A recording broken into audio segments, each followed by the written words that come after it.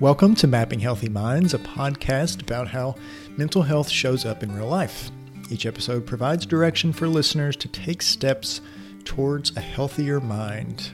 I'm your host and licensed marriage and family therapist, Justin Lewis. Today's episode is a little bit different, and to set that up, Leslie Donner and I explained that.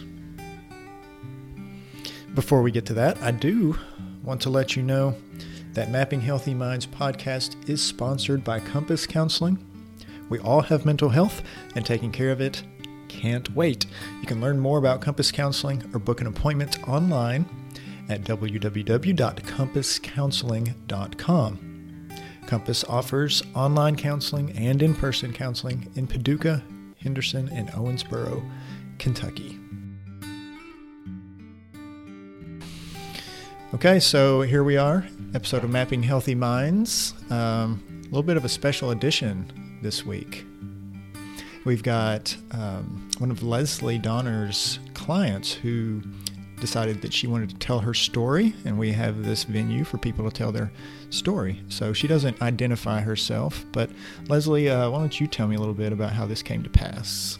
Well, the topic that we're discussing, the diagnosis, although it's not a real clear diagnosis, and we'll get into that, of how it can get kind of murky when dealing with these kinds of mental health issues. But we wanted to talk about postpartum depression. And in this case, we'll talk a little bit about postpartum anxiety, postpartum OCD, the fact that it doesn't always look the same for every person, and how important an accurate diagnosis is. And in working with this particular client over the last almost a year, one of the things that we talked about was how necessary it is to raise awareness that there is treatment for this. There is help. Mm-hmm. A lot of people don't talk about it. I know that's true of a lot of mental health issues, but this is kind of a unique issue for new moms, that there's a lot of shame involved, probably not as much as there used to be, which is a good thing. But, you know, it was really important to this particular client to kind of get the word out that, you know, therapy can really be helpful. It may not be what you have in mind. It's a lot more comfortable, a lot more relaxed atmosphere than a lot of people might think. So this is not for everybody to be able to do this. No, it's really neat that she was willing to do that. Tell me a little bit about... You mean not for every client? Not for every client, for sure. But she really felt passionate, I think, about doing this. And she was a listener of the podcast, so she knew that it existed before the interview. So she kind of had an idea of what this might be like. And it's real unusual for us to take this angle. We've taken a few different angles from the professional, from the layman before, but nobody ever really has gone into this much depth with their personal experience. Yeah. I thought that was really neat that she was wanting to do that. She does talk about how therapy's really changed her whole life, and talks about where she is now compared to where she was most definitely a year has, ago. Yeah. And she said to me, like she had said to me many times, she didn't ask about a podcast in particular, but she said, you know, moms need to know this. Women need to know about this. And she herself had told many of her friends and family members about therapy and how it had helped her. But I just got to thinking one day about how the podcast might be something she'd be interested in. Yeah, so you floated it to her. She loved the idea, obviously, and was a really good interview. And I think this interview is going to be real helpful for anybody that wanted to know more about what exactly postpartum complications as far as depression, OCD may look like.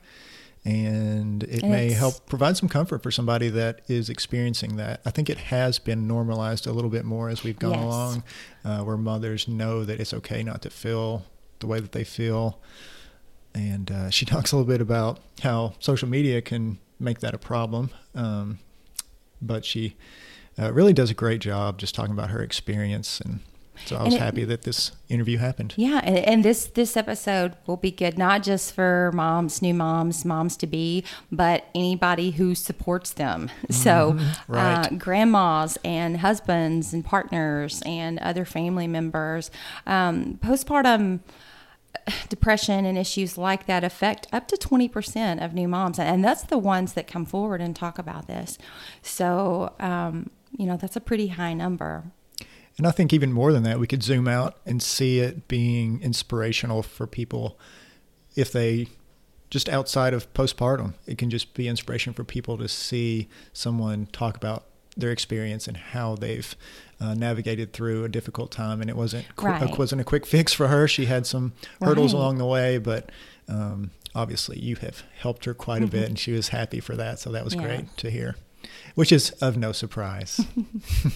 All right, well, here is the interview with Leslie's client. What is this, like 3 times in now? 4. 4 times? 4. How often do you go back and listen to your episodes? Be honest. I think I've listened to 1.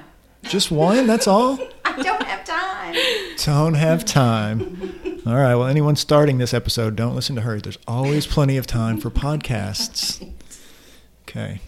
So Leslie's client, I found out, is a listener to the podcast. Yes, I am. I found you last October. Okay. Last October. We've been around a while. See, that's over a year. Yeah. Wow. How about that? Loyal listener. Yeah. So you've heard Leslie's episodes? I haven't, which is crazy to me because, she is my favorite. I was hesitant to ask that question because I was afraid of that answer, but alas, here we are. I recommend Leslie's episodes. We talked about mental health in movies on one of our shows, and that was kind of fun.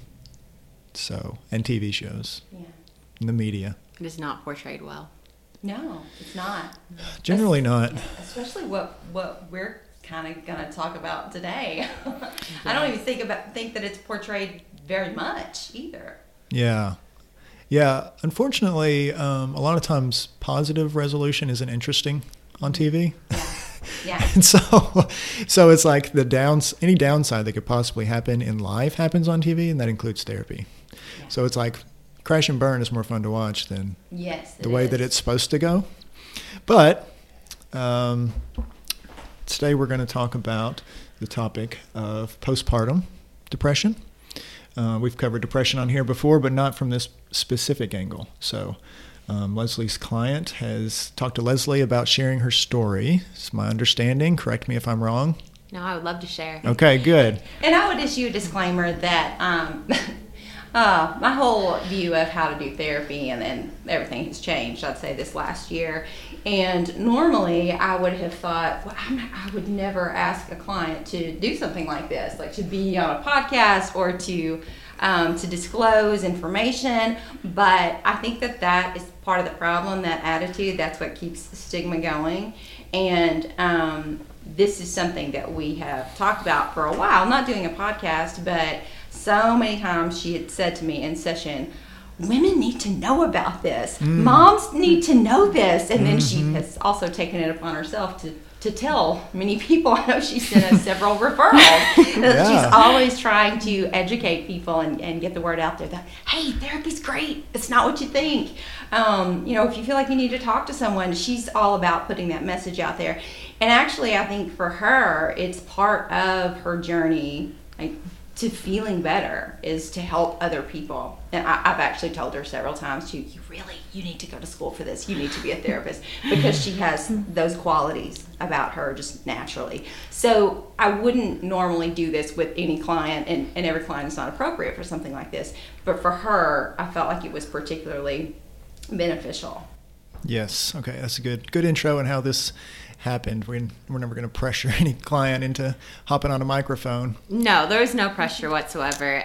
Like Leslie said, we had talked on several occasions about me just sharing my journey and advocating for mothers to, seek help, because it's okay and it's a normal part of motherhood. Not everyone's going to go through it, but those who do shouldn't feel stigmatized. Sure. Well, why don't we start, and you can just share the pieces of your story that you'd like to share, and we'll move from that point. I have suffered from anxiety lifelong. It's one of those things that it's almost part of my personality.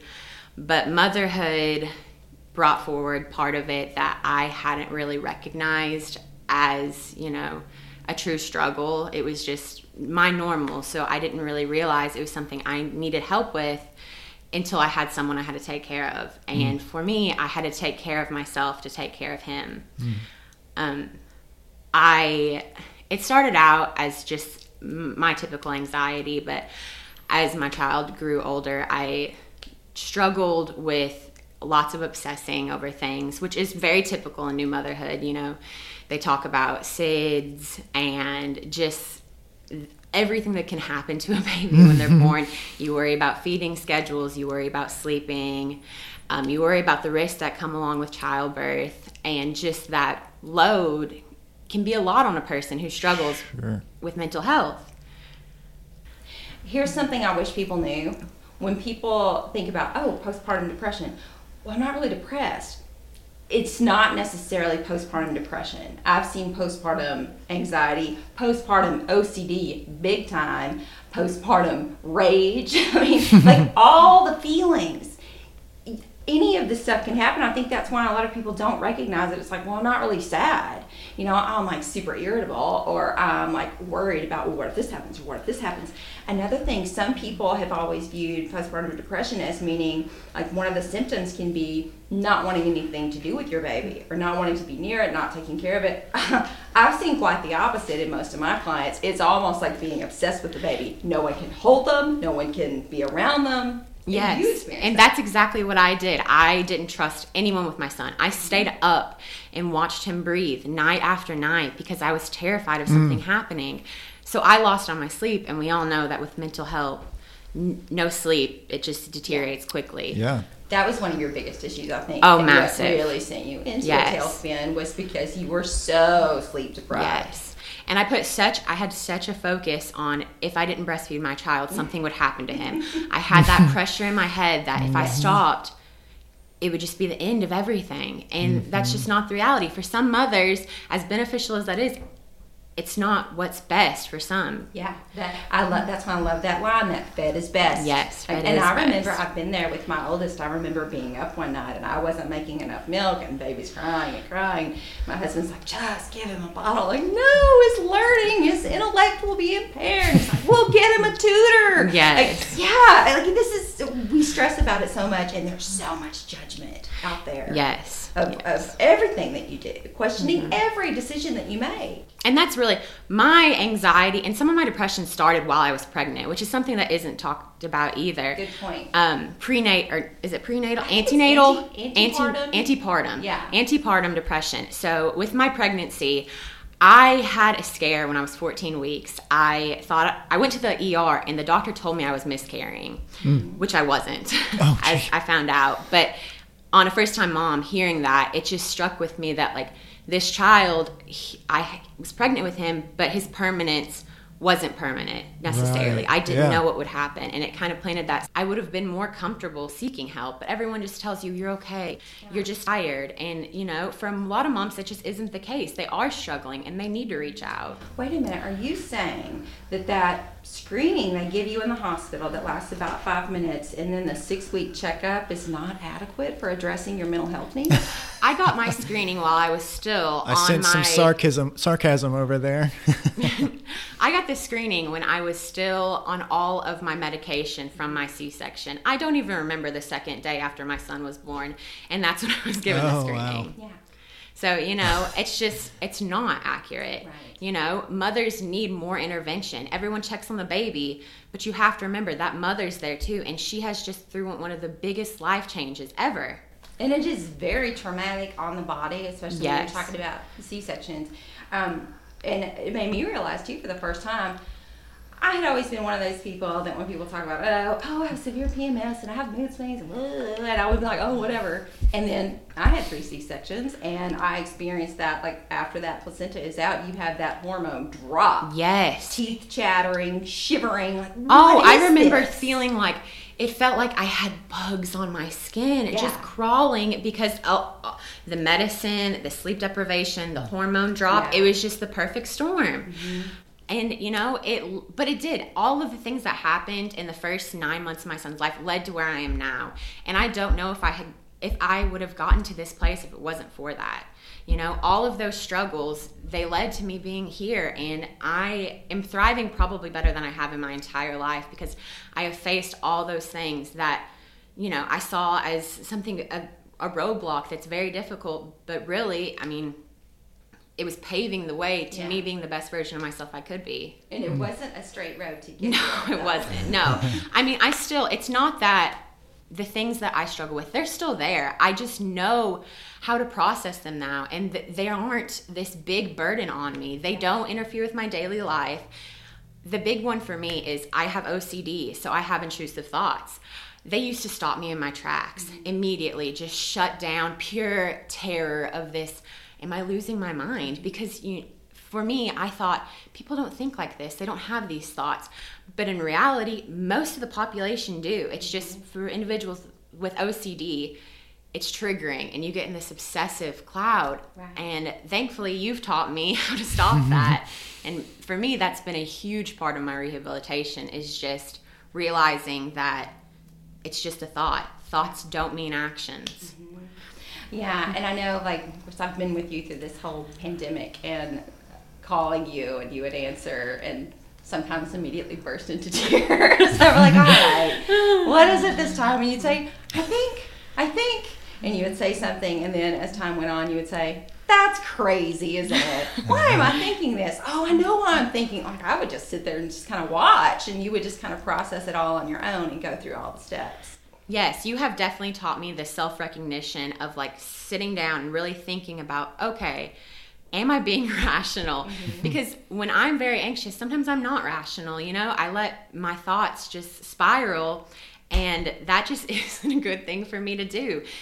The majority of new mothers have intrusive thoughts. I think we've talked about that before. And some are very strange. Yes. It's okay to talk about them. I've heard everything. I've heard moms that are afraid, mother-in-law's really setting up this nursery. I'm scared she's going to kidnap the baby. I've heard, I'm afraid I'm going to throw my baby down the stairs. I'm afraid I'm going to... And I know, to listeners who have not been there, this does sound like bizarre. And of course, if anybody's getting into like the postpartum psychosis, that's a totally different story. If you're having hallucinations or feeling like something's commanding you to harm your baby, that's not what we're talking about. We're talking about thoughts that are associated with fear, which is what you had. Exactly. But speaking about postpartum psychosis, that was a huge thing for me, is because I had these thoughts and I was convinced that's what was happening to me. Right. But a big difference is the awareness. That fear, it tells us that isn't what's happening.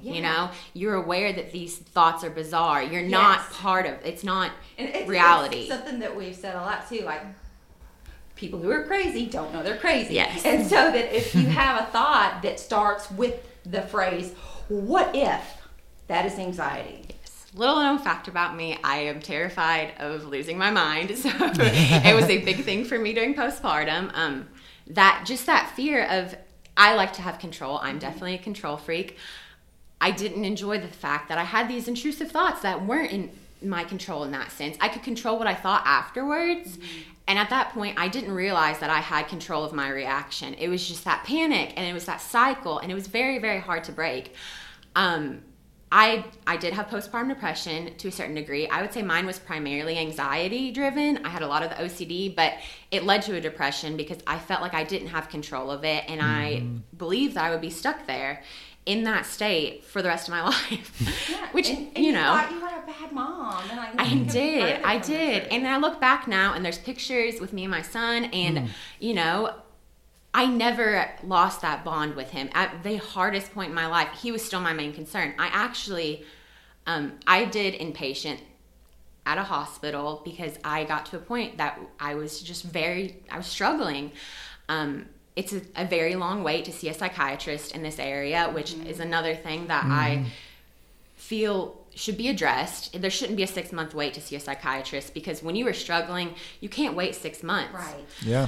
And so you also didn't have the best support as far as, medical doctors, and you were kind of told that you were normal. Like, this is normal. This is, I went to my OB several occasions. I need to put a timeline on this. My son was 9 months old when I went inpatient. I was obviously struggling to everyone around me those whole 9 months. I mean, panic attacks in public. I wouldn't go anywhere. I wouldn't take my son to do anything. In retrospect, driving. I had panic attacks driving. It was terrifying. Oh, wow. Yeah. retrospect, with the pandemic, I wish I had enjoyed last year a little bit more when I had freedom, but it's okay. Yeah, driving was the biggest one for me. I was also convinced at one point that my OCD focuses on health frequently. Mm-hmm. And I read an article about a mother who had a heart condition after she gave birth, and she had heart failure. So I started to have those, what if that happens to me? What if that happens to me? And, you know, and you did the worst thing that you can do. The worst thing. You research. Exactly. That is another thing. I think that OCD people a lot of times think about your typical like cleanliness and organizations and external compulsions. Mine are all mental and Googling. And you know, for a lot of people, they look at that and they don't think OCD because it doesn't present in the normal way. It's most certainly OCD. If you looked at my Google history last year, it was OCD. Yeah, but I did inpatient, which I think is a wonderful thing, you know, and I don't think it should be stigmatized either. I had a very negative view on it going in, but coming out, you know, it was necessary for me. It was the hardest thing I've ever done. Leaving my son for a week to get the help I needed was the hardest thing I ever had to do. But, you know, I missed his first Thanksgiving, and it was very, very difficult. But I remember sitting there thinking, I can miss this one holiday to spend the rest with him in a better spot. And it's true. I got out a week later. Christmas was wonderful. I got on the right medication I needed. I started meeting with Leslie, who was a godsend. She has helped me tremendously. I was on medication for a few months. It did help. I was misdiagnosed when I was in the hospital, which is okay. It does happen. My anxiety and depression presented odd. And if you didn't spend a long time talking to me, it was easy to get the wrong diagnosis. Right. Sure. And you also had a really bad reaction to one of the SSRIs, and it kind of threw you into a real panic state. I did. And I think that that's part of why you got the misdiagnosis. You were initially diagnosed as having bipolar disorder. And, you know, the first time I met you, after I talked to you for like an hour, I was like, this just does not fit. This is not a bipolar diagnosis. And I'll tell you too, part of this problem of misdiagnosis is unfortunately related to billing and insurance. Currently, there is no code for postpartum depression, postpartum anxiety. I remember one time, I think I put a diagnosis down for you as anxiety related to a general medical condition, which is the closest thing I could get. Insurance would not reimburse. And so I think that's part of the reason you got that misdiagnosis, and unfortunately now you're trying to get it off of your records and having a hard time doing that. But yeah, you were put on some medications that did work. Yes, they worked wonderfully. Yeah. They did, some of them had a little bit of negative side effects. Side effects, yes. Some negative side effects. One of the benefits of being extremely anxious was I lost quite a bit of weight. It was the one silver lining. One of the medications, I gained most of it, if not all of it back, which is okay. I remember telling a nurse in the hospital, I'd rather be fat and happy. So here I am, fat and happy. Yeah. But that was one thing. While I was in the hospital, several of the nurses and the therapists there, they all agreed with you. They didn't think it was the right diagnosis, and they continually reinforced that to me. I am a very authority-driven person, so when somebody who I think has that credibility tells me something, I really run with it. So when that doctor labeled me that, it was hard for me to cope with. And not that there is anything wrong with being diagnosed with any disorder. Just for me individually, it was a very scary thing, which I've told you before, my anxiety makes me feel safe. That's what I was thinking about as you were saying that. It was like this real breakthrough moment. I don't know if it was more of a breakthrough for you or for me as a therapist, but I remember I was doing telehealth from my bathroom floor, like about in March of the pandemic, and you were on the other side and we were just talking about all this stuff, and I said, you're so terrified of being diagnosed with bipolar disorder. Why don't you care that you're a neurotic mess? And you said that. You said, my anxiety keeps me safe. Yes. It has my whole life, you know. probably to an unhealthy point of me being too worried at some points in my life, but it really has. You know, anxiety has never been something that has made me feel unsafe. It's just been like almost like that guardian for me of, okay, I'm going to keep you in check and make sure you are aware of these things and that you are keeping yourself safe, which can be an unhealthy thing. But if you get a manage on it, I don't know that anxiety is necessarily a bad thing, you know? I think a certain level... To a degree. It's, you know... It's healthy, yeah. Part of the human experience is emotions. Like we talked about earlier, you know? I'm not necessarily sure that we have to label all these things. And we, in this field, tend to pathologize a lot of things that are normal. Yes, and I do. Even to this day, I have emotions, and I really question myself because... I do have mental health struggles, you know, but most of the time they're normal. Yeah. And if I talk to somebody, they've experienced it too. Yes. And you know, we could say we all have it to a certain degree. I have yet to meet a person who hasn't struggled at some point. Yeah. You know, I'm thankful. I really am thankful for this, the whole journey I've been through.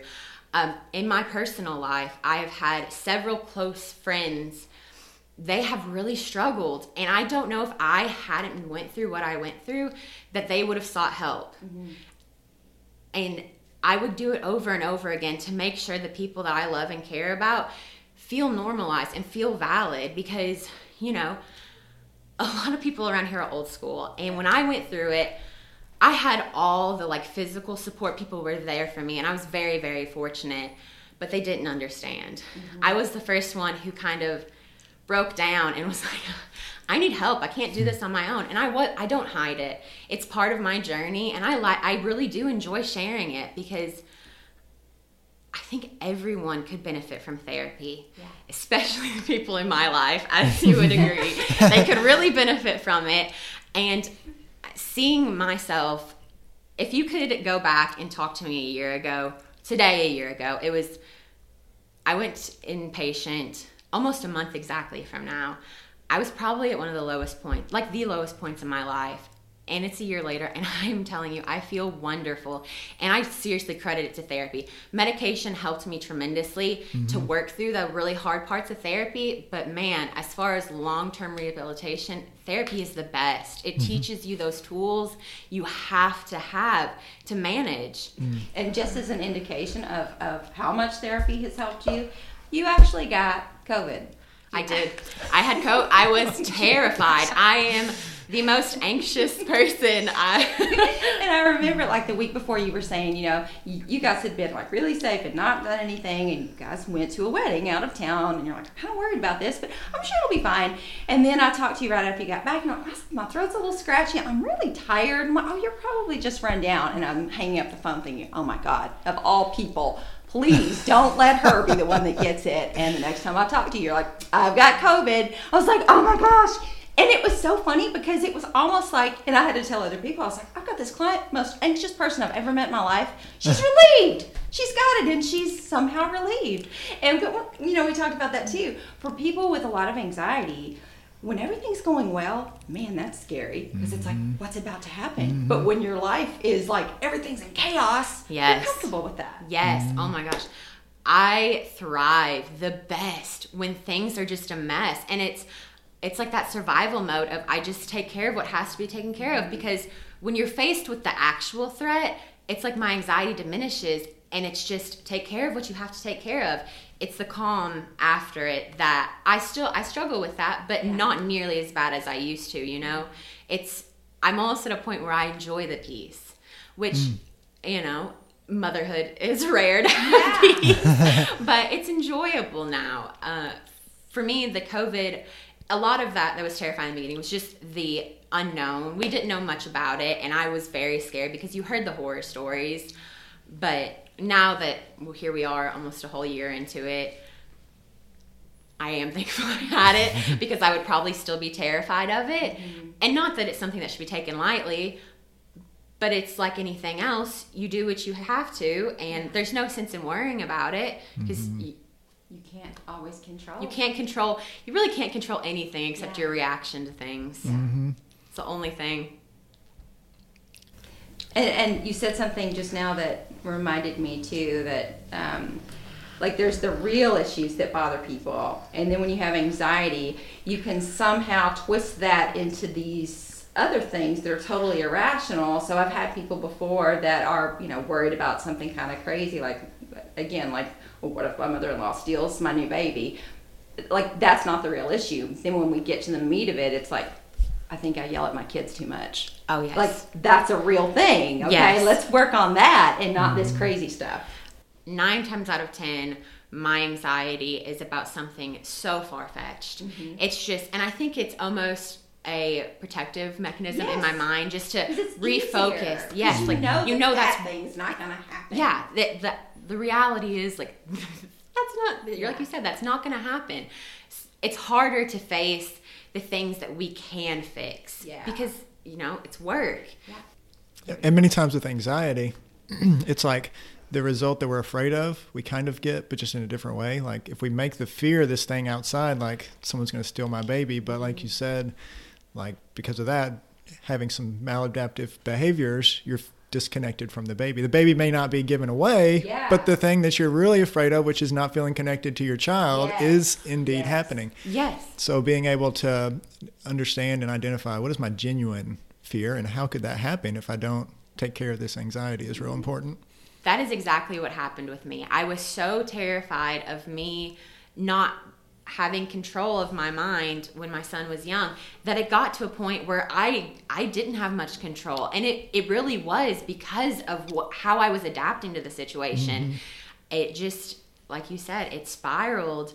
And I went from being like semi-collected to just a mess because that fear of what if I lose my mind? And in that point, I was so unfocused on what really needed to be taken care of. I might as well have actually lost my mind. Right. The result was played out the same as my fear. Yeah. Right. And what I was the most afraid of, it never happened. Mm-hmm. And I reflect on that a lot when I am anxious, is that the vast majority of things I've worried about don't happen. And the ones that do, it's okay. Mm-hmm. It's really, I was terrified of having a C-section. Absolutely horrified. It happened. And I was okay. And my baby's okay. Yeah. And I was in labor for 3 days that ended in an emergency C-section. And that's a trip. Like a crazy trip. And I, for a long time, was terrified that I wouldn't want to have children again because of it. But here I am a year down the road, and we're planning on extending our family in the future. When Leslie met me, I really think I was a different person.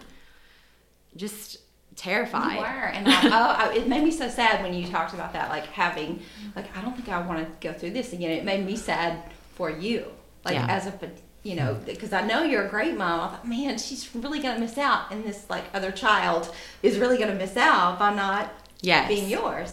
Well, in therapy, I learned to trust myself. I just put so much validation in what other people said about me and like what they thought of me in motherhood. Mm-hmm. And I trust myself now, and I trust my judgment, and I trust my mind, which for a long time I didn't. And that's a very hard thing, to constantly seek validation from others. You have to be able to get in there yourself and be like, okay, you were capable of this. Mm-hmm. And therapy has taught me that. I had that mistrust, and it's heartbreaking to not be able to trust yourself. And it's not, I could trust myself. That's probably not the best wording. Is there a better way to word that? How you got there too. Like, you've had some things happen to you in the past. You've had some experiences that led you to doubt yourself a lot, Yes, I did. I was told a lot as a child that I wasn't, what's the word for that? I don't know. Like capable or something? Specifically motherhood. I was told on several occasions as a young adult that motherhood probably wasn't a good fit for me. Okay. And so when I became a mother, I really did struggle with that because it was a very important person in my life who put that thought in my mind. And so with having the postpartum depression, postpartum anxiety, it kind of reinforced that somebody had told me that, like, you aren't capable of this. And, you have to be able to get in your head, I am capable. And having anxiety, having depression, struggling with any of these things doesn't make you less of a mother. The vast majority of moms do struggle with this. Everyone I know, when I was in the midst of it, I thought I was alone in it. But you talk to other moms and they're going through the same thing, and they won't talk about it either, because this picture in our mind is of motherhood and this perfectness and this joy. And that's not the reality. Nothing's like that. Motherhood is the same as the rest of life. It's ups and downs, and there is joy. I think looking back, I remember last fall, I didn't think I was going to have that joy. I loved my son and I was so proud of him and so happy, but I didn't have that joy. And now it's wonderful. Like a small little thing. I go shopping for his clothes now, and I love shopping for him and dressing him up. Last year I couldn't do that because I was struggling and it just wasn't a priority. I was in survival mode. And I remember getting on Instagram and seeing other moms dress their babies up and thinking, I'm a bad mom because I don't do that. And that's just not the truth. No. And we've talked about that too, how the whole social media thing. Make sure whoever you follow on whatever social media you like to use, make sure it's positive stuff, because it's out there. There's so many positive moms and dads that post stuff, and people that follow those people if they make you feel good. Yes. People that you actually know, right? Yeah. Not like... Oh, no. No, I mean, I don't know any of the people that I follow. But that's the thing with social media. If someone were to look at my Instagram, they would never know. There's a picture. We got family pictures done a week before I went to the hospital. And they look wonderful. And everything looks perfect and happy. And I have this bright, glowing smile on my face. And man, it wasn't great. Yeah. And I feel bad for that, because I want to share with moms, like, you know, it's not perfect. My life isn't perfect. Yeah. My Instagram is not reflective of what really happens in my day-to-day life. But, you know, especially for my generation, I believe that we struggle with a lot of anxiety from that. Yes. You see everyone's highlight reel. You think that's what their life is. They're not struggling like I am. But then you talk to them, and they are facing the same things you are. And I'm as bad as anyone else. I'll admit that. I occasionally share the Facebook post about postpartum depression and do my best to advocate. My social media doesn't reflect what it should. I do. In real life, I talk about it as often as I possibly can. Face to face, you live an unfiltered life now. I do. I do. Yeah, social media, I love it and I'm thankful for it, but it is not reflective of really anybody. I mean, Chrissy Teigen, she just shared. There's somebody who's, there's someone who is very real. Yeah. And I really respect her for that, because she is sharing the hardships that happen. Yes. You know? I mean, just gone through a miscarriage pretty far along. Yes. And she got, like, this all kinds of hate. Exactly. Yes. And, you know, miscarriage is the same as the postpartum depression anxiety. Nobody talks about it. Nobody talks about it. Or it's disenfranchised grief. They say things like, oh, well, you weren't very far along. Well, there was probably something wrong with the baby anyway. It's a blessing. Like, thanks. Yeah. Like, how is their child any less valuable than the one standing beside you? Right. It's not fair for any mother to go through this journey feeling like they are alone or unequal. And this is something that's like our culture. If you like speaking from an anthropological standpoint, our culture does this all wrong, you know, because you'd be having visitors like 3 days after the baby's born. I've told you before, if I could live on a commune, I would. And I don't mean like the cult kind. I really enjoy community. And that was a huge part of motherhood for me. Prior to having my son, I lived in an apartment in town. I had friends in and out all day long. I got married, I moved to Keville, and I had a baby. All three of those things are the quickest ways to lose friends. Isolate yourself, yeah, that's right. They just disappeared. So for me, the isolation was very difficult. I was very blessed to have family who did come and help a lot. My mother has been absolutely wonderful. She still helps me. She's with my son right now while I do this. I'm so thankful for her. But you miss that friendship and you miss that bond with the people your age. And my friends still, I talked to a friend this morning. She told me she loves my son and she's so glad I have him, but she's so glad she isn't a mother right now because she wants to do what she wants. Yeah. But, you know, I understand where she's coming from. But on this side of that, I cannot imagine my life without my son because all those things that used to fulfill me, they just don't anymore. Yeah. You know, but it's a difficult age. I'm a younger mom. The vast majority of my friends aren't parents, so they're at a different point in life, and that's okay. You just have to find your own tribe, which is difficult during the pandemic. It is very hard right now. You said that to me before, you know, a few times about your age. You are a young mom. Well, not in this area, but like if you go to like one of the coasts, like how old were you when he was born? I was 21 when he was born. Yeah. And you said that to me, oh, maybe, you know, I'm young. And I'm like, okay. I did this like 20 years later than you. And because my youngest and yours, they're like a month apart.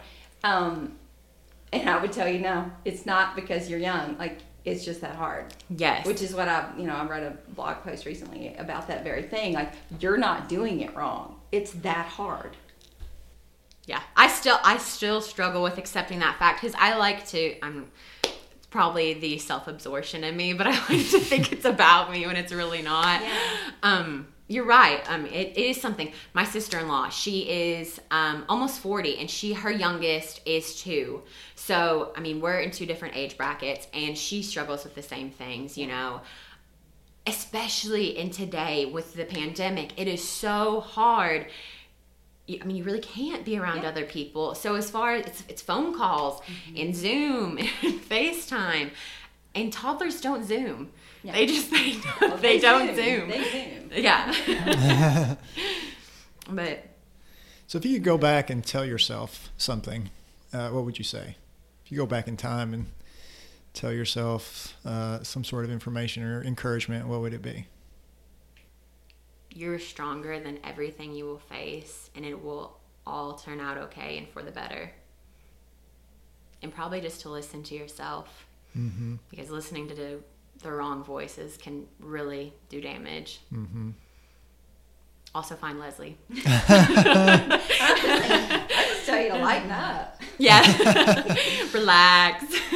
And you have to laugh about stuff sometimes. You know, normally I don't mock clients. I do with this one. It's just, she likes it. It helps her grow. Like, you have to have a sense of humor about some of this. You can't take everything so seriously. No, oh my gosh. If you take everything seriously, especially in motherhood, it will not work. I pulled a live cicada out of my son's mouth 2 weeks ago. I would have been terrified if he was an infant, and now that he's a toddler, I'm like, oh, you're fine, the little immune boost, it's gonna be okay. He didn't eat any of it. I got it all out. But like that is the reality of it.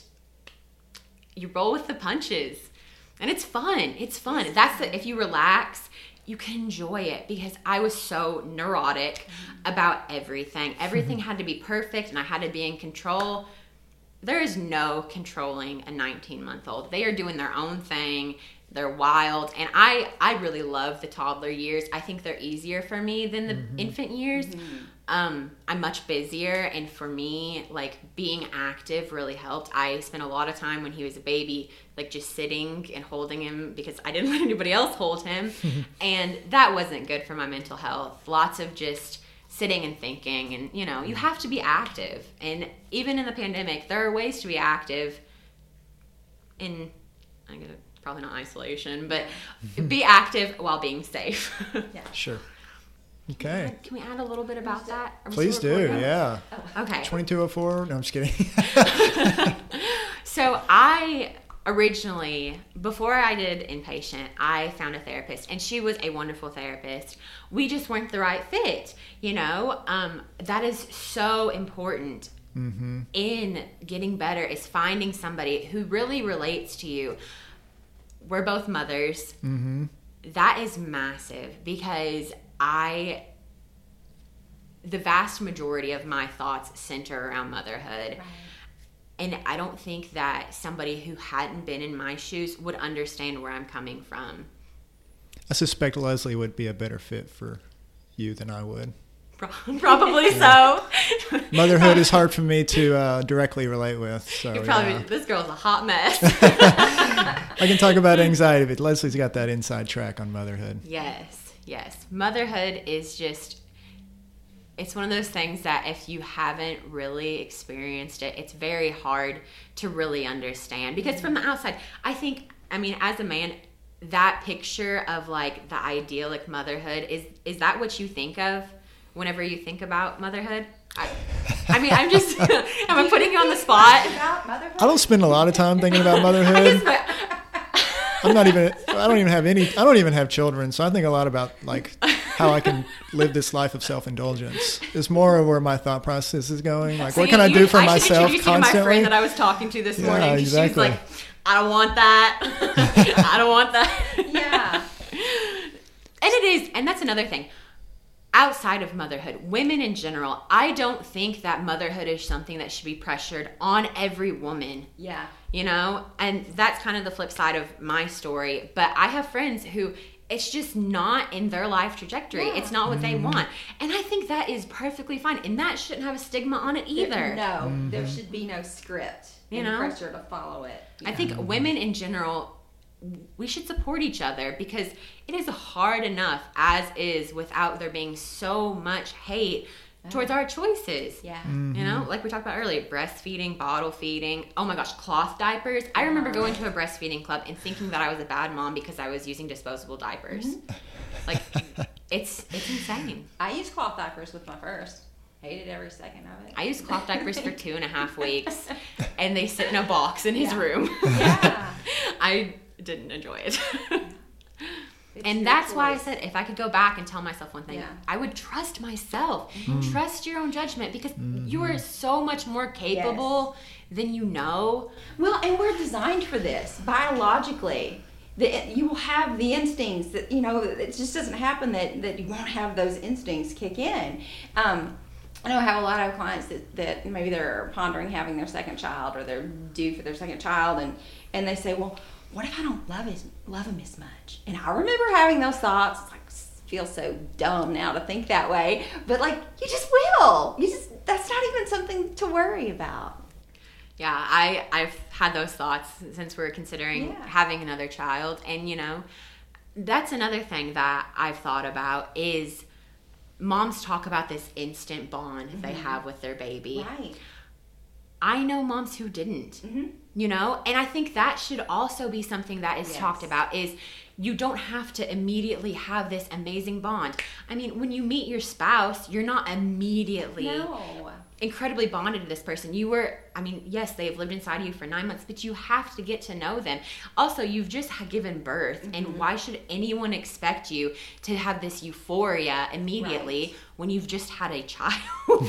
Like, it's not a time to be like, I mean, if you are, that's wonderful. I remember having Everett, and I was so terrified that, I mean, obviously I loved him, but I didn't have that immediate, like, oh my goodness, my life is complete feeling. Because now, you know, when they're little like that, they're a lump. I mean, they don't do much. They look like a little alien and they're red and squishy. Oh, yes. Like, can we just say that babies are not all cute? No, especially newborn when photos. They're born, they're all squished. Yeah. C-section babies are much better, though, as far as the little heads are perfectly round. You're supposed to, even as outsiders, be like, oh, yeah, look at this cute little baby. Let me tell you something. None of those babies, except for my niece, is cute whenever they're first born. Yes. I'm like, you gotta see the baby. Little Seinfeld reference in here. I knew that was coming. But then it's like, I'm kind of got to the point where I'm like, you know, whenever they can like walk and talk a little bit, then I'll spend some time. But like before that, why do I care about holding this thing that's only going to poop or something? Like what do I care about that? So I think there's a motherly connection, but then like to think there's this inherent, like you should love this little bundle of joy. I don't know where that came from, first of all. But anyways, going off track with the outsider's perspective. What did Seinfeld say? She didn't say, now that's a baby. He said, well, let's see. The doctor said breathtaking. And then she was questioning what he meant by breathtaking. You're exactly right, though. I think that you have a baby, and there is that like instinct in you to protect them, and you obviously cherish them. But that bond that like is depicted on TV, I didn't experience it. And it may have been the birth I had. Other mothers that I have spoken to, they didn't feel it either. They obviously loved their child, but it wasn't that euphoria. Like you see the TV shows and it's just like, this is magic. Right. I was listening to the doctor count the instruments that he was using to sew me up at that moment. I wasn't having euphoria. Yeah. I was thinking, I'm ready to be out of the OR. Like it wasn't euphoria. But it's wonderful. And my son's a toddler now, and I experience that joy and that deep, deep love every single day. I wake up, and he's the first thing I see, and it brightens my day. Yeah. And there is nothing more in this world I love than him. But I tell moms, especially pregnant, I tell pregnant women, because they are the ones who need to be talked to about. They're getting thrown into this new life with all these expectations that aren't realistic. That's the word I was about to use, is expectations. That's the human condition, whether we're talking about motherhood or whatever we're talking about. Everything. We can be set up for disappointment or feel like we're failing if the expectations are not reasonable. Marriage, motherhood, anything. Careers, everything. Mm-hmm. That is the number one thing I have learned about being an adult, is pretty much everyone is walking around faking it and doing their best. Is that harsh? No, that's good. That's basically true. No, that's basically true. I did. I used to think, like, especially in high school, I thought, oh my gosh, I'm going to get out of high school and I'm going to have it all together. I am exactly where 15-year-old me wanted to be. I am married. I am a housewife. That sounds pretty sad. Yeah. But see, no, it's not though. It's not though. It's that expectations piece, right? It's like we have to be a certain way, but that's what your goal was. That's what your expectations are of yourself. But no problem. It didn't look the way it looks, right? No, I thought it was going to be. Mess, it's a total, but it's a wonderful mess. Exactly, like it is exactly the way it needed to be, and it's nothing like I pictured it being. I thought I was going to be the perfect mom and the perfect wife, and there are dishes in my sink all the time because I am chasing a little boy around. Like I said, my toddler eats all kinds of crazy stuff. It's just part of it. I'm not perfect.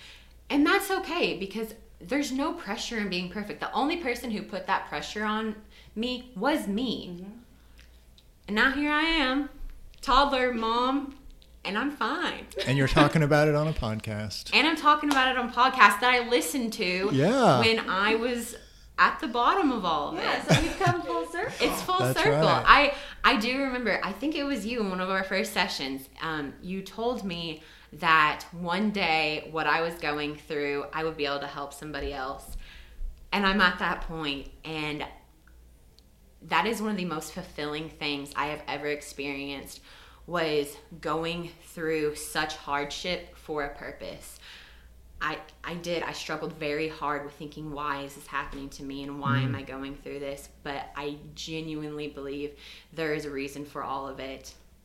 You know, just talking to one person and having them seek help, because then once they seek help, they can help others. And the more people we get talking about this, it can become normal. Have I told you about our friends and family referral program? No.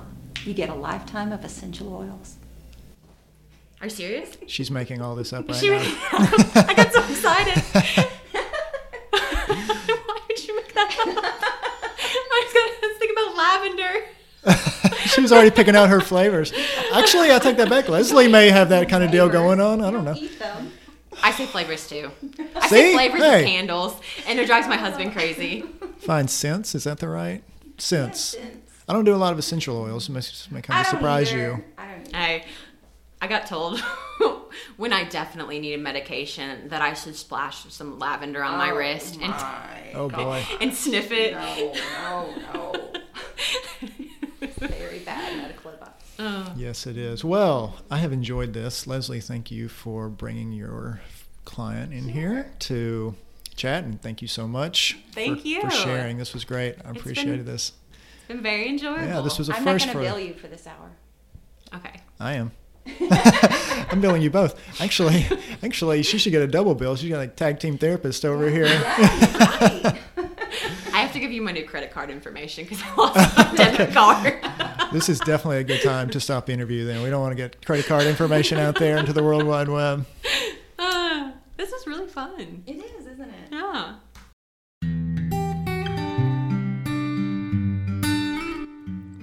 This has been Mapping Healthy Minds, a podcast where we explore how mental health shows up in real life.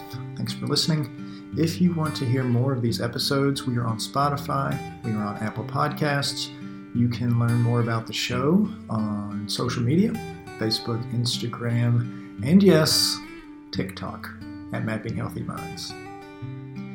Mapping Healthy Minds is sponsored by Compass Counseling and is brought to you by that practice, who is located in Paducah, Owensboro, and Henderson, Kentucky, but online therapy is available from any of the therapists that practice there. Website for Mapping Healthy Minds is mappinghealthyminds.com. Until next time, be on the lookout for how mental health shows up in real life.